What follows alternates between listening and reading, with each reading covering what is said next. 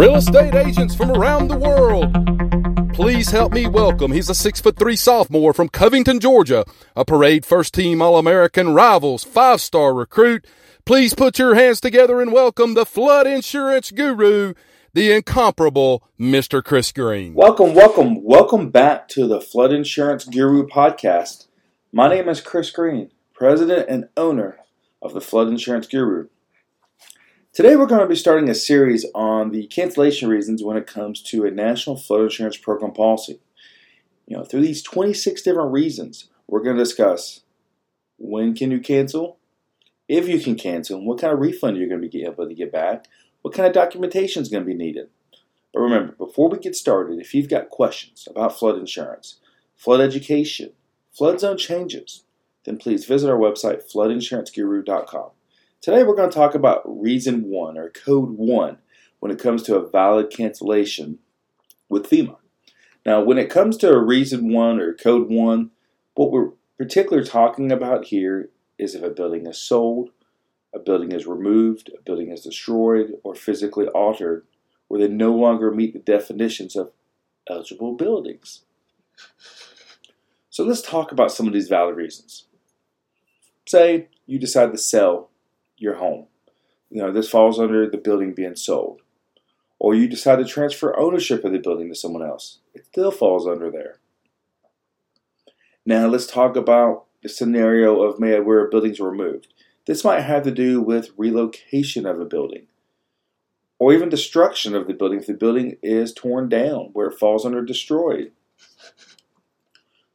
Alteration of the building is ineligible for coverage in many situations. One of those situations, though, that's easiest to understand is mobile homes. The National Flood Insurance Program requires mobile homes to be on a permanent foundation. So as soon as you remove that building from that permanent foundation, it no longer meets the definition of an eligible building under their program. So this is a good example of a building being physically altered. So let's go back to destroyed, though. Something else that falls under destroyed is if a building is a total loss, or the building is damaged greater than the replacement cost of the building. Or maybe a bank forecloses on a building as another scenario that falls under this rule. So where does the cancellation date fall into place with all this? Well, the date that basically you cease to have an additional interest in the property is the date that coverage will be ineligible. The date of the sale of the building, the date you remove the building from the described location. These are the dates that you would have as the effective cancellation date. So what documentation might be needed here?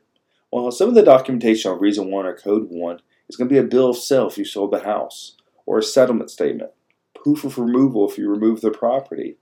That might be something you can get from the courthouse. A total loss letter that you might be able to get if it was a total loss. Maybe the house burned down. You can get a letter from the insurance company. Or as a court documentation for foreclosed buildings. Or even photographs to verify something like a mobile home has been removed from that permanent foundation. So what about refund? Are you going to get a refund on this reason? Well, yes, you are going to get a refund, but you're going to get a prorated refund, which is going to include your increased cost of compliance premium, your reserve fund assessment, and any HFIAA surcharge will apply to the policy term in which the cancellation became effective. So the refund does not include the federal policy fee or probation surcharge. Full premium refunds apply to policies that might have been paid out before the renewal.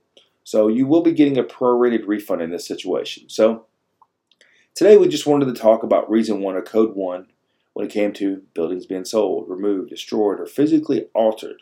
So that concludes today's episode on reason 1 when it comes to a FEMA cancellation. As we mentioned, we'll be going through the other 25 reasons over the next few weeks as well. So if you've got questions about these, you can make sure to visit our website, floodinsuranceguru.com. Go to our YouTube channel and our Facebook page, The Flood Insurance Guru, where we do our daily flood education videos.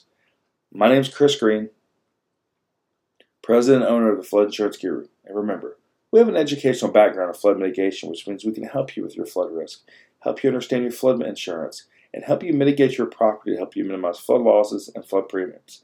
And I want to say thank you for tuning in to the Flood Insurance Guru podcast today on FEMA cancellation rules.